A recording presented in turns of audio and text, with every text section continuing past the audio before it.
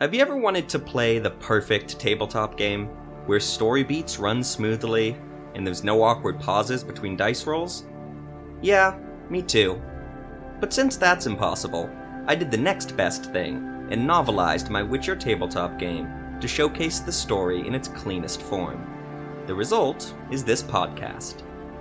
I'm Jacob Gerstel, and this is Tales from the Witcher, part audiobook, part actual play, part serialized adventure, and a whole new way to vicariously enjoy tabletop games. Welcome to the world of The Witcher, where monsters roam freely and the continent is once again at war. If you were hoping to follow the plight of Geralt of Rivia, however, I'm not going to be doing that. Instead, I offer you the story of a not-so-merry band of degenerates who are making their way across the continent. So sit back, relax, and enjoy.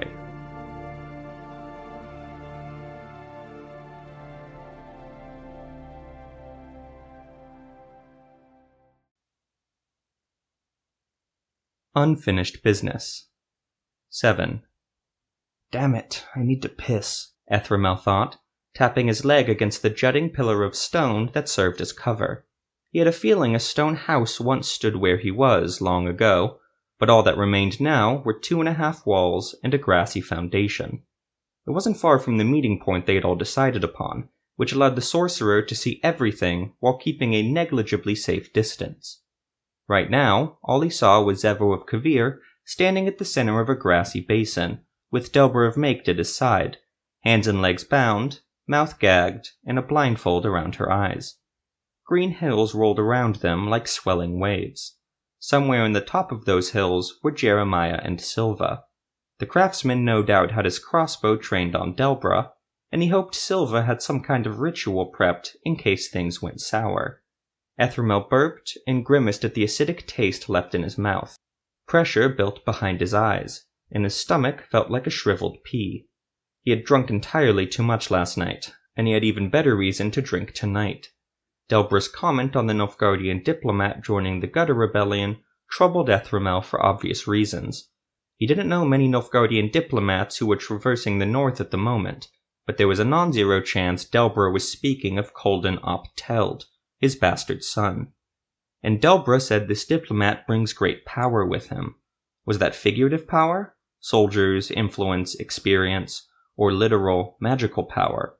Or both? Ethramel didn't know, and not knowing bothered him to no end. This thought, like a handful of others, namely killing Arthur and Theo and saving Yana, stuck to his mind and hardened like clay. As if I don't have enough shit to dwell on, he thought, rubbing his eyes with thumb and forefinger. Back to the most pressing danger, then. The odds were overwhelmingly against them. Nearly 300 trained soldiers to 5. The only thing they had going for them, which provided Ethramel with little comfort, was their hostage, and the element of surprise, which was fleeting at best. Ethramel was certain he could roast the entire Hansa, but that wouldn't stop the crossbow bolts that might rain down on them. Long odds, that. With luck, he thought, the Hansa will give us the information we need, take Delbra back, and we can all go on our merry way. Ethramel heard a rustle and pressed himself against the sagging wall, eyes narrowed, staff gripped in his clammy palm. His breath stuttered, and he forced himself to relax. His legs wobbled, and Ethramel made a promise to himself that he would never drink again. It was one thing to spring an ambush on trained killers sober, but doing it on the fumes of last night's bender was another thing entirely. Before Ethramel knew it, the Hansa arrived. The sorcerer recognized the 3 people trailing Nulef. Liren Jafe, the priest in loose-fitting white robes, walked ahead of the other 2. One was Proltir, a gnome with a belt of knives and corkscrewed white hair wrapping around his otherwise bald pate, and Rissa, a raven-haired elf with a dead rabbit swinging from her belt. All 3 wore the sigil of the Gutter Rebellion on their breast. The Hansa walked calmly, and they walked alone. Ethramel saw no marching armies at their backs.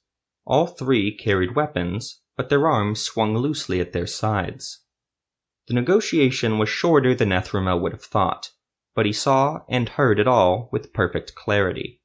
First, the Hansa stopped opposite Zevo, too far for a sword swing, but too short for a bow shot. Nulif stood between both groups, as if paralyzed by indecision.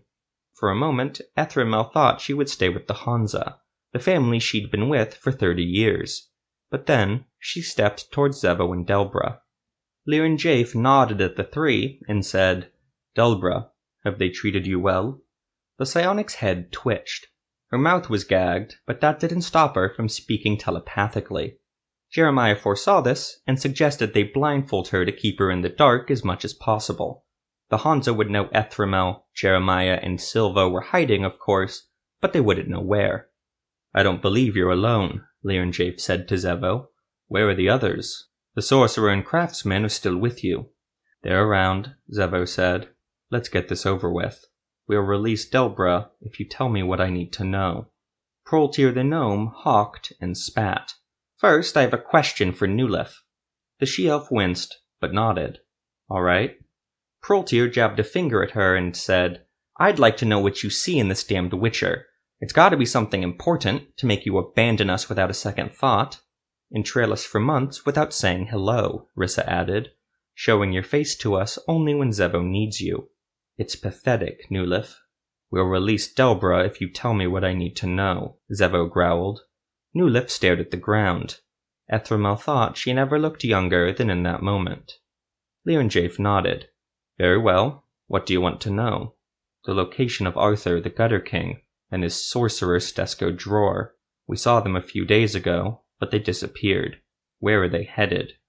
The elf, gnome, and human exchanged glances. "Why would we know that?" Lirin Jafe said calmly. "Delbra said you're the one with all the information. You must know something." "Maybe, but you don't expect us to betray the man who's going to change the world, do you?" "I do expect that," Zevo said. He produced the skinning knife from his boot and leveled it towards Delbra's throat. Ethramel tensed and gathered his power. He didn't like the snarling expression on Zevo's face. It was an expression of desperation. "You'll tell me what you know now, or I'll cut her throat." Rissa took a step forward, and Proltir clenched his fists. But Lirin Jafe remained still, and spoke just as calm as before. "No, you won't. What you're going to do is put down your knife, and my men won't feather you with crossbow bolts." The Witcher barked laughter. "Good bluff." Lirin Jafe put his index and middle fingers into the corners of his mouth and whistled. Ethramel held his breath, and heard the telltale sound of a bolt ripping through the air. It landed in front of Zevo, buried at an angle. Ethramel spun around and looked in the direction the bolt shot. He saw 4 figures at the top of the hill, and then the 4 became 6, and the 6 became 11, and the 11 became 20. It looked much the same on the hills behind Ethramel. It started to very much look like they were surrounded. "Son of a whore," Ethramel said, crouching low and disturbing his full bladder. "Liberty through union," Lirin Jafe said. "Liberty through union," Rissa and Proltir said. "Liberty through union," Delbra said. Zevo's eye widened, and he looked to Nulif. "They trailed you?" Nulif shook her head, but said, "They gave their word. They said they'd come alone." She glared at Lirin Jafe, Proltir, and Rissa. "You goddamn liars!" "You've overplayed your hand, Zevo," Lirin Jafe said. "These freedom fighters did not follow us here, and Nulif left no tracks for them to follow. You simply underestimated the range of Delbra's psionic abilities. We knew your plan and where you would be, and reacted accordingly. So put the knife down before you hurt Delbra. I'd hate to see you die." As if on command, Ethramel heard a twig snap behind him. He turned to see 5 soldiers in front of the crumbling doorway. The leader, a ginger-bearded dwarf, had a crossbow trained on Ethramel. "That means you too, elf. You'll be coming with us." That's when it all came crashing down to Ethramel. Their plan was formed and executed from a place of desperation, and was always destined to fail. How could Ethramel not have seen that? Had the alcohol scrambled his wits that badly? Ethramel raised his arms up. "Let's not make any rash decisions, eh? I imagine Lirin Jafe wants me alive." "Not particularly," another soldier said with a shrug. "We'll take you peaceful if that's how you want, though," the leader cut in. He motioned for Ethramel to walk closer with his crossbow. A dwarf of reason, Ethramel said, arms still raised. He took a slow step forward, then another. He didn't feel panic. That would come after. For now he had to. Ethramel stomped on the ground, and tall and jagged spikes sprung up, walling him from the group. The dwarf shouted, and Ethramel heard the telltale metallic whistle of swords being drawn.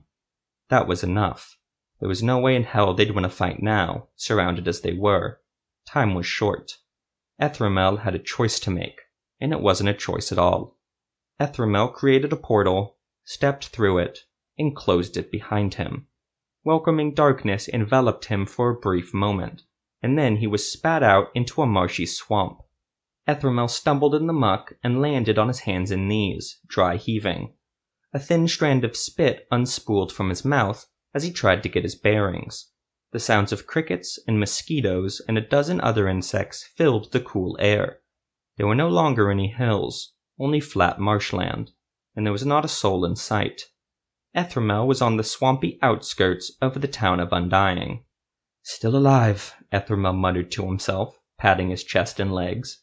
He stood up and wiped the muck from his knees. Still alive, still alive. Ethramel caught his breath and tried not to imagine how things resolved themselves in the hills of Redania. Tried not to imagine Zevo and Jeremiah and Silva being shackled or tortured or chopped to bits. Ethramel had survived. That was what was important. He had survived. 8. Jeremiah saw the negotiation with perfect clarity as well, though he couldn't hear anything from his vantage point at the top of a hill to the east. He wondered if Silva, lying on her belly beside him, could hear what Zevo and the Hansa were saying with some sort of witching spell. She looked just as in the dark as him, though, so he didn't think so. Instead, he focused on watching their movements. He had his crossbow trained on Liren Jafe. He looked the size of a child from Jeremiah's overhead view, but the craftsman was confident he could hit him. If it came to it, of course, and he very much hoped it didn't. The odds were not in their favor. He saw Zevo pull a knife from his boot and level it at the blindfolded Delbra, and took it as a sign that negotiations were not going well. Jeremiah's side ached, but he ignored it and kept his index finger hovering over the crossbow's trigger. "Jeremiah," Silva whispered. She glanced over her shoulder. Jeremiah didn't respond. He needed to focus his attention on the Hansa. If things were going to get hairy, it would be very soon. He glanced down to see Ethramel hiding behind the ruined house. Silva fidgeted and hissed, "Jeremiah!" "What?" "I saw movement in the hills behind us." The craftsman blinked, and pulled his gaze away from the negotiation to look over his shoulder. He didn't see or hear anything. Nothing but rolling hills all around them. A gentle breeze cooled his sweat-soaked skin. "How do you know that?" "I have a feeling," Silva said. "The Hansa would have to have trained the rebels well to get past all of us." Jeremiah tried to tamp down the twisting sensation in his guts. "How close were they?" "I don't know. They looked like little silhouettes. 5 minutes at most." Jeremiah settled into his original position and looked back at Zevo and the Hansa. "Still enough time to slip away if needed. Keep an eye that way for me, please. I have a feeling." A whistling bolt flew from the hills to Jeremiah's left and landed in front of Zevo. An eternity of silence followed. "Well, fuck," Silva whispered. Jeremiah saw silhouettes now, too, on the hills across the field. Dozens of them. He couldn't hear what Zevo or the Hansa were saying, but he saw the Witcher lower his knife. Then he saw Ethramel's magical exchange with the rebels. Saw him open a portal and disappear. "That cowardly son of a bitch," Jeremiah growled. Jeremiah watched Zevo untie Delbra, then unstrap the swords on his back and throw them at the Hansa's feet. He and Nulif would be taken prisoner, best case scenario. But Jeremiah didn't think that the likeliest outcome. Zevo had murdered one of their own, after all, that old soldier Radwind. The Hansa would want revenge. Jeremiah might have been able to take out all three with his crossbow, but that would give away his position, and he'd be captured for sure. "What do we do?" Silva asked. Time was short. Jeremiah had a choice to make, and he didn't acknowledge he made the same one as Ethramel. "Sometimes," Jeremiah said slowly, "you have to know when to cut your losses." He got to his hands and knees and put away his crossbow. Crouching low, he started his way down the hill, away from their chosen ambush spot. "Let's go." Silva gawked at Jeremiah for a moment. Then, faced with no other options, she stood up and followed. They kept low and moved as quick as they could while minimizing noise. Jeremiah pressed against a withered tree and saw 6 or so armored soldiers moving opposite them, spears knocking loosely against their shoulders, the slashed crown of the Gutter Rebellion etched on their armor. Jeremiah looked to the left and saw more soldiers cresting the hill. It was the same story directly behind him, where he came from. Jeremiah scurried to the closest tree and started crawling on his belly to reach the next, some distance away. Silva followed, and they waited for the marching sounds to recede. "They're swarming like ants," he muttered to Silva. "This was a poor idea," Silva said. "Did Ethramel really abandon us?" "Looks that way." "Great. Where can we even go to hide?" It came to Jeremiah in a flash. "I know just the place. Keep close." They crawled on the ground. It was an agonizingly slow process, stopping and curling up into a ball whenever they heard a noise, or taking refuge behind any sparse trees they could find. But fewer and fewer soldiers passed, the closer to the road they got. By the time he saw the outline of the derelict wagons on the side of the road, Jeremiah was sweating and heaving and cursing the day he was born. But they had made it, and he saw no sense in breaking their meager cover now. They crawled down the final hill, and pulled themselves underneath the ripped tarpaulin on the first wagon. Jeremiah drew his cloak close. Silva did the same, and neither spoke. Despite the danger, Jeremiah again found himself focusing on much darker thoughts than the basic need to survive. He had been made a fool of by Arthur and his companions one too many times. He imagined himself putting a dagger in Arthur's heart, and watching his smiling face contort into a grimace. He imagined himself single-handedly destroying the Gutter Rebellion with a grand invention he'd not yet thought up. He imagined himself laughing as... Jeremiah heard a rumble, and he drew his knees to his chest to appear smaller. He held his breath and lifted the tarpaulin slightly to watch the road. A countless number of boots marched past, matched in rhythm with spear butts drumming the ground. Jeremiah thought to count how many pairs of feet he saw, and judged it a fool's errand, but he estimated a full 15 minutes passed before the last pair of boots kicked up dust and disappeared from Jeremiah's sight. The craftsman held his breath, and, after another 15 minutes of silence, poked his head beyond the wagon. The Gutter army was heading west, towards all of Redania's major cities. Night started coming on, and it got cold. Jeremiah drew his cloak a little closer. 9. The army wasted no time picking through their camp and taking everything of value. Zevo watched them tear down his tent and take his clothes and pots and rations and his meager sack of coins. Lear and Jafe ordered the soldiers to toss anything that couldn't be used, and Zevo watched them throw away his jars of monster bits that he'd collected and meant to sell. That hurt to see, but not overmuch. One soldier opened a small black box and found a half-dozen colorful vials. He picked one up and popped the cork off. As he raised it to his lips, Rissa grabbed his arm and said, "I wouldn't, unless you fancy poisoning yourself." "What is it?" the soldier asked, carefully putting the vial away. Rissa looked to Zevo and said, "Witcher decoctions. Some of them make mutants superhuman for a brief period. Some of them stitch their flesh back together, but all of them are toxic to folks like us." She gently closed the box and took it from the soldier's hands. "Best to leave it with me." After surrendering and freeing Delbra, Zevo and Nulif's hands were manacled. They were stripped of their armor and forced to march back to their camp, under the watchful eyes of the Hansa. Zevo judged there were about 40 soldiers still with them. The rest dissolved into the hills like smoke, going who knew where. Proltir the gnome sat on Ethramel's old bedroll and carved an apple with his dagger. "Real shame," he said, popping a piece into his mouth, "how this all worked out. To think that just 30 years ago we were all laughing and robbing together." "Simpler times," Zevo grunted. Nulif eyed Proltir with a steely gaze. "You told me you'd come here alone. You risked Delbra's life, bringing your army down on us." Trust me, we discussed the risk plenty. Hroltr watched Delbra try to wrangle the horses tethered near the camp. Diabel, Enye, Ingot, and Ash. We figured it was safer to end the whole thing quickly with an overwhelming show of force. Got Zevo to drop that knife real quick. The Witcher spat. He couldn't say he expected much out of Ethramel, Jeremiah, and Silva, but even he was surprised at how quickly they all turned tail. They would have been slaughtered if they fought, no doubt, but to just abandon him and Nulif without a second thought. Lirin Jafe, the Zerrikanian, approached and regarded them calmly, unbothered by the din of soldiers ransacking the camp behind him. "We'll be on the move soon," he said. He glanced at Nulif, then looked away. "And where are we headed?" Zevo said. "We're not going to kill you, if that's what you're asking," Lirin Jafe said.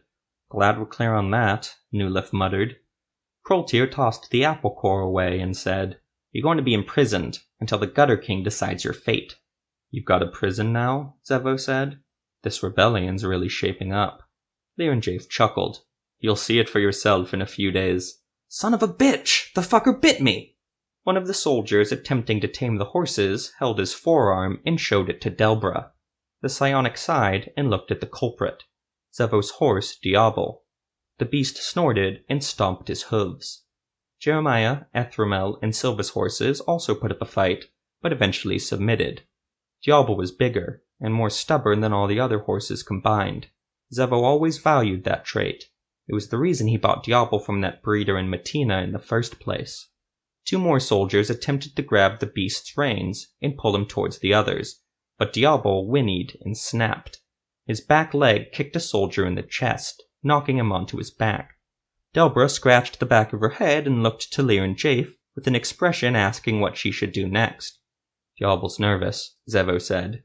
He looked up at Lirin Jafe. "I can calm him down with a sign." Lirin Jafe looked at Zevo, then snapped his head towards Diabel when he heard a yelp. The horse bit another soldier's hand when he reached for the reins. The soldier stumbled away and grabbed his sword. "He'll be fine once he's calmed down," Zevo said, watching from the corner of his eye. He shifted slightly on his knees.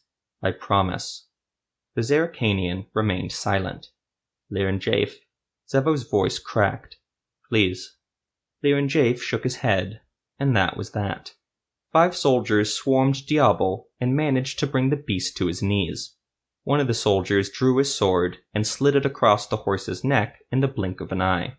Diabel bucked and snorted and snapped, but the strength quickly left his body.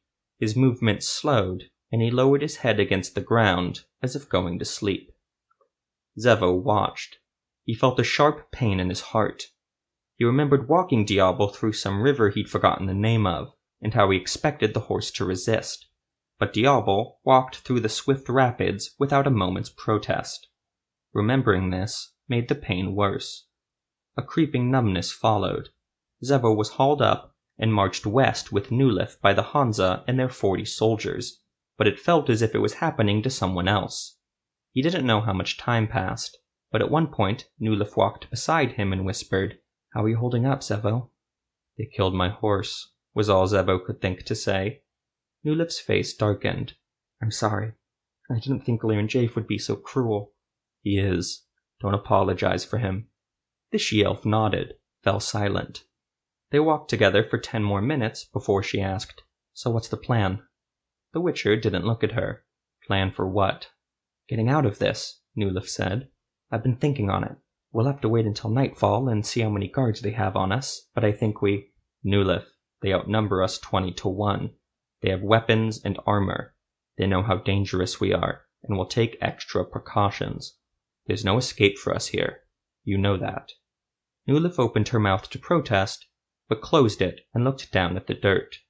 The sun was setting, and the only sound was the occasional laugh shared between soldiers. "They threw out my tarot deck," she said. "What was the point in that?" "I don't know," Zevo said, and kept marching on.